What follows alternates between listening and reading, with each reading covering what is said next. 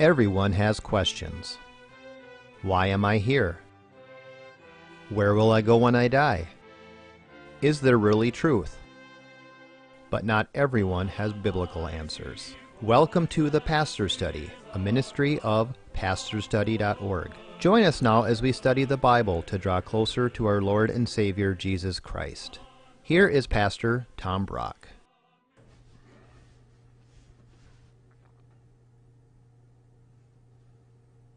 Welcome to the Pastor Study.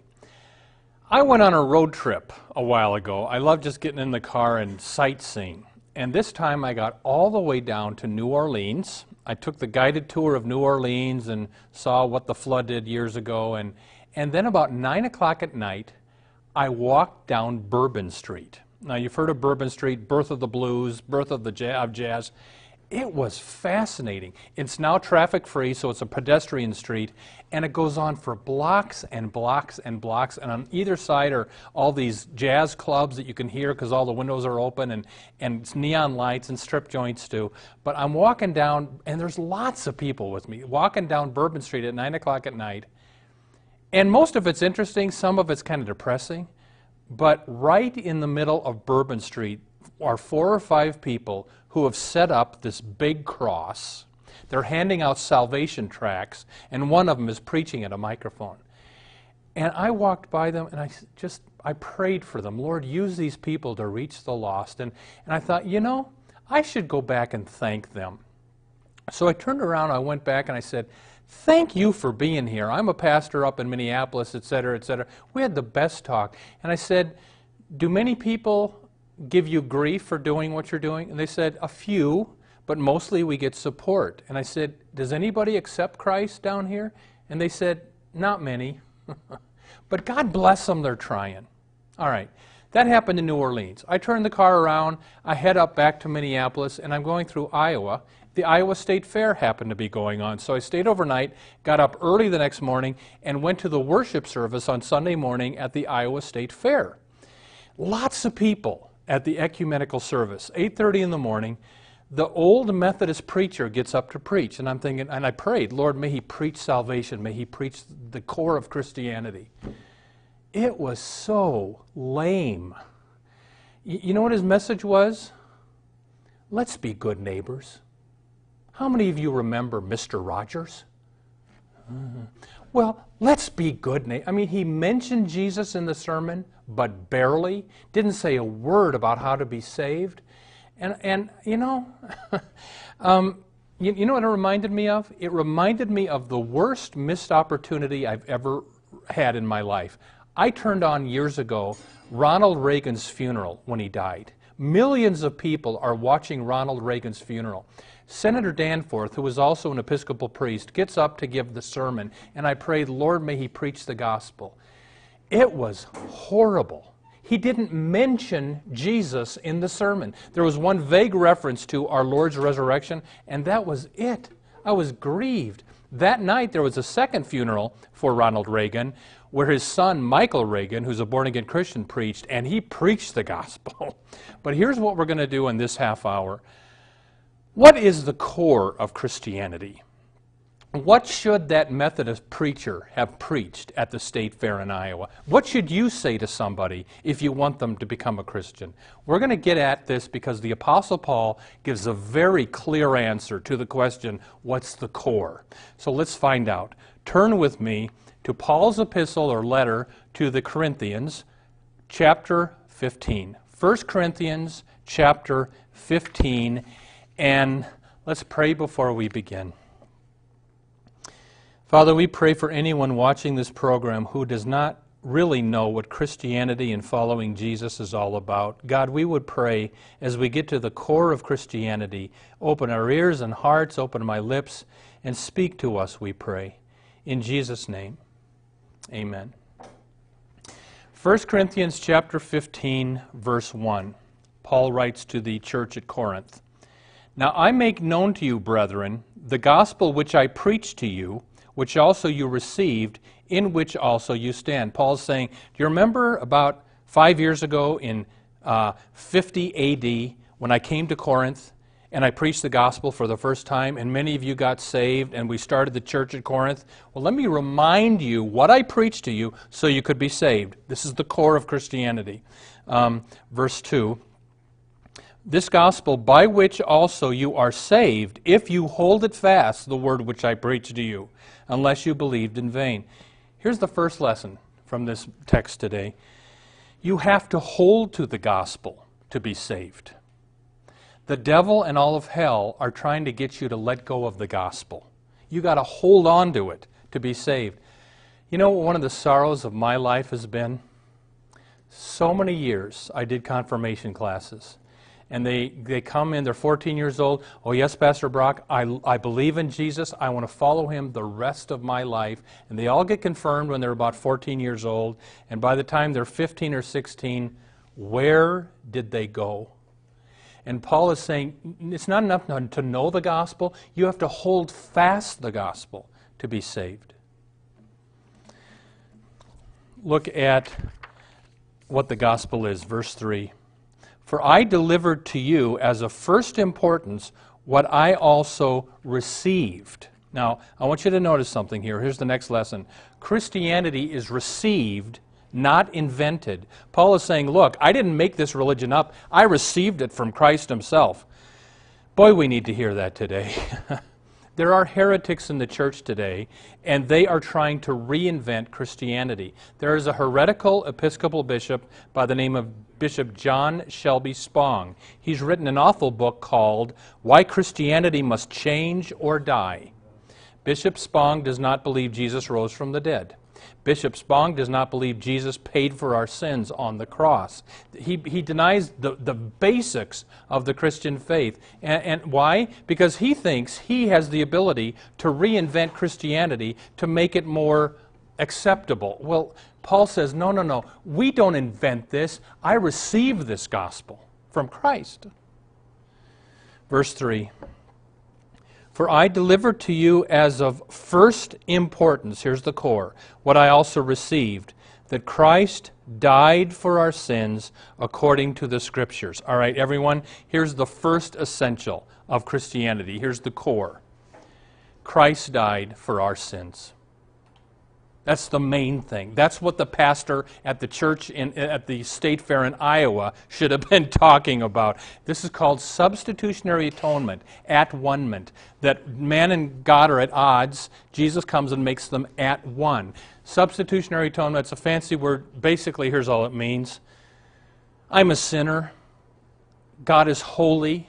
God has to punish sin because he's a holy God.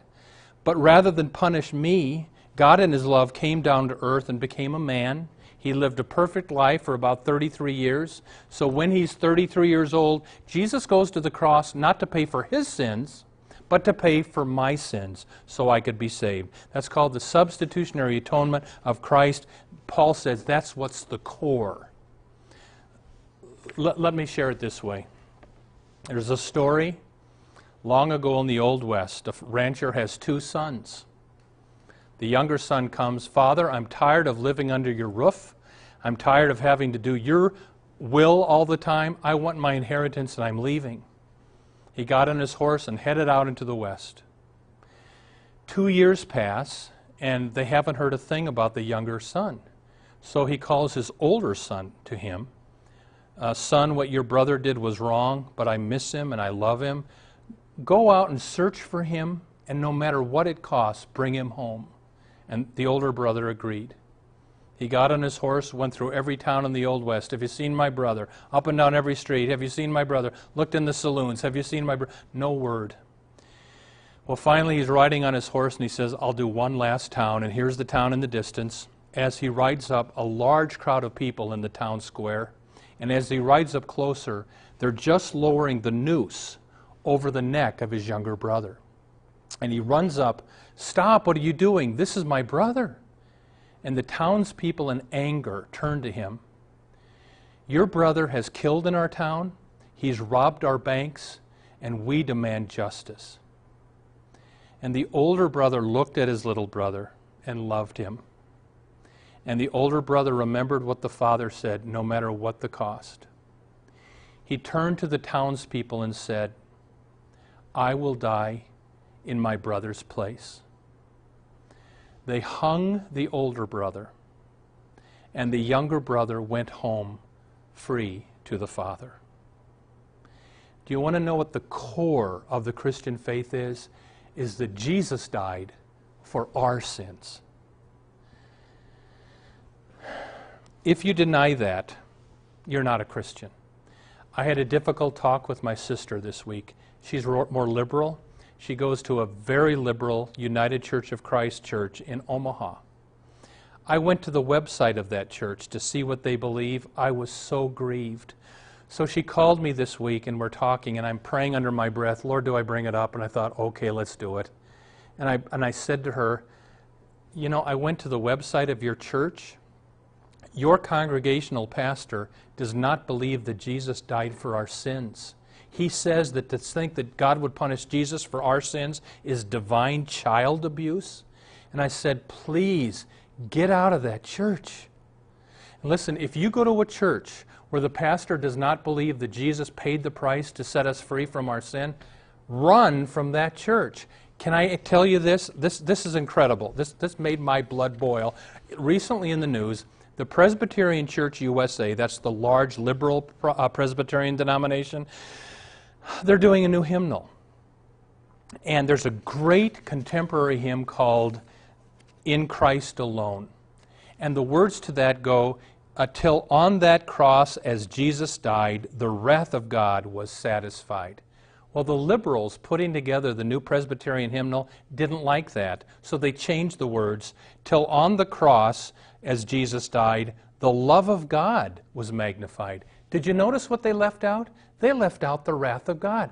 The liberals don't like talking about sin, repentance, death, hell, and the wrath of God. It's all got to be love. And so they changed the words, and God bless the authors of the hymn who said, no, we're not changing the words. If you want to use it in your hymnal, you got to use it as written. And so they dropped it from the Presbyterian hymnal. If you're in the Presbyterian Church USA, that should make you mad.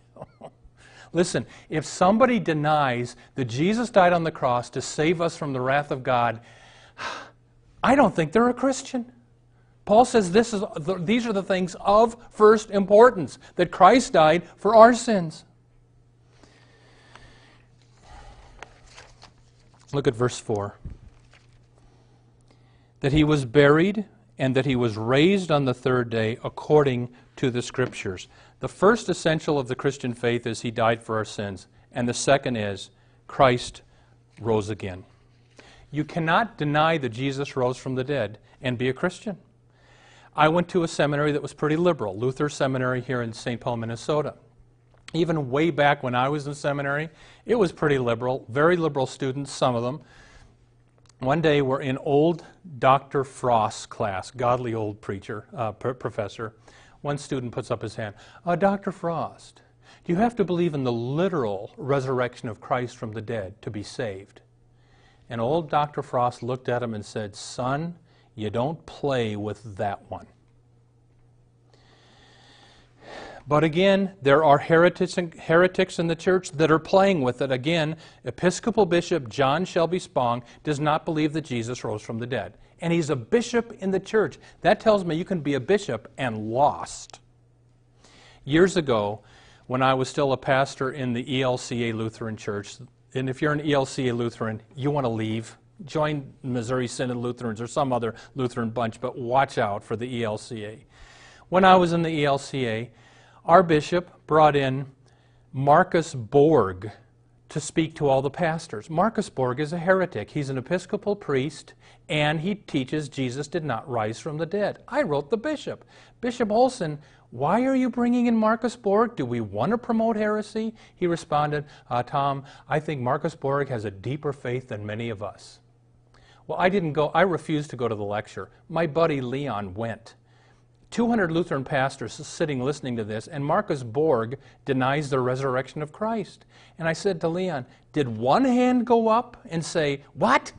He said, not a word. Oh, listen, there are two things you cannot deny if you want to be saved. He died for our sins, and he rose from the dead. I'm a Lutheran, but you know what I like in the Catholic liturgy? Is when the priest says, let us proclaim the mystery of the faith. And then all the people say, Christ has died, Christ is risen, Christ will come again. Do you know what the core of the Christian faith is? What the Methodist preacher should have said at the state fair? And if you want to convert your neighbors or your loved ones or your children, the core of the Christian faith is Christ has died, Christ is risen, Christ will come again. That is the crucial center of the Christian faith. I'll close with this. My buddies growing up were David and Jeff. They were agnostics. And then we all went to college, and we'd come home in the summer and argue religion. And I'd preach Adam and Eve and creationism, and they'd preach evolution. And we got nowhere. Finally, somebody said, Tom, you don't preach evolution or creationism. You preach the gospel to these guys. So I went back to David and Jeff, and I said, if I can have 5 minutes with you guys to talk to you about Jesus, I promise I'll never bring it up again. And they said, okay. And so I had these little salvation booklets about how Jesus died for our sins, rose from the dead, believe in him, you'll be saved. I read through that to David. He became a Christian that night. I read it through to Jeff. He didn't convert, but I know he told me years later, I still got that little booklet you gave me, Tom. Pray for Jeff, because you know what? He goes to the same liberal United Church of Christ church that my sister goes to in Omaha. And is he hearing the gospel? Not at that church he isn't. But my plea to you is this. When you talk to people and when you go to a church, make sure you're going to a church that preaches Christ died for our sins and rose from the dead. Make sure that's your main message when you talk to people about Jesus. Amen. Welcome to the portion of the Pastor's Study where we now ask Pastor Brock to share with us his knowledge of Scripture and his insights to answer questions we have regarding the Bible, our Lord, and our everyday walk with Him. Pastor Brock, can we go a little further on this, what you've been talking about, the core of Christianity? Mm-hmm. You talked about the emergent church. What exactly is the emergent church? I actually, the emergent church, Jackie, I did a whole show on this. I still don't know what they believe. The emergent church tends to be people that used to be in evangelical, Bible-believing churches. And the emergent church, they don't like to give you answers to anything. They love the question. They don't love the answer. So to get them to say, what do you think about heaven and hell? What do you think about the substitutionary atonement? Some of their leaders deny that Jesus paid for our sins. And so it's such a gooey movement that they just don't want to tell you what they believe because they're confused. And sadly, they know what they're doing. They want to be cloudy. So I will tell you that they tend to be very pro-homosexual. They tend to be universalistic, which means everybody goes to heaven. Jesus is nice, but you don't absolutely need to believe in him to be saved. But again, some of them don't believe that, but some of them do. It's just this cloudy movement that I would stay away from. You know, Pastor Brock, I've noticed that there's a lot of churches that have been a name of a church, and it identified, like, say, with Lutheran or Covenant or something like that. They become a new church, like the Discovery Church or something like that, or a fellowship. Yeah. Are those emergent churches? No, what they are is they're like let's say that it's a Baptists are doing this. Instead of calling themselves a Georgia Baptist Church, because the word Baptist could scare people, they'll call themselves the Georgia Community Church. Okay. And I don't think anything's wrong with that. But how does a person know what the background of that church was? For that, you got to go to the website. Or you got to call the pastor and say, I'm just wondering, is this a Baptist church? Is this Lutheran? What is this exactly? But Jackie, you got to make sure it's a Trinitarian church that believes in one God in three persons, Father, Son, Holy Spirit. They got to believe we're saved by the grace of Christ alone. And ask them if they believe in heaven and hell, and you'll find out if that's a good church. Okay, you also talked about the United Church of Christ. Mm-hmm. And what do they believe? Because wasn't the United Church of Christ originally a really good church? Yes, way back. I mean, Jonathan Edwards in the 1700s was the greatest theologian in American history. He was a Congregationalist. He was the president of Princeton University, huge intellect, tremendous preacher. He would not know the Congregational Church today. The United Church of Christ was formed in a merger in 1962. Get this, Jackie. In 1962, they had about 2 million members. Today, they are less than 1 million. They have shrunk to less than half of what they used to be. And the United Church of Christ is the most liberal church in Christendom. You can believe pretty much whatever you want and be a member of the UCC. So are they still congregational or no They longer? would say they are. Okay. And you know, they are big on congregational autonomy, fine. But I mean, you can hold a Unitarian view of God. That is, you can deny Father, Son, and Holy Spirit. You can deny that Jesus is God and be a UCC pastor. Jonathan Edwards would say, what on earth is going on? Okay, so what are some of the denominations that people should avoid these days? Well, first of all, avoid the cults. I'll put them in 2 categories. Okay. The cults are groups that say they are Christian but are not, like the Mormons, the Jehovah's Witnesses, the Church of Christian Science, the Unity Church, the New Age type religion that claims to be Christian. All that you leave alone because they deny the Trinity, the basic, the cross and the resurrection ultimately is the only thing that saves, but they say, no, you got to be good too and earn it, you know. And so I would avoid that. Now, what denomination should you avoid? It seems like we're lacking in denominations. Well, let me tell you this. I was an ELCA Lutheran for years, so were you. We left the ELCA Lutheran Church because they promote homosexuality. They pay for abortions with offering dollars in the ELCA.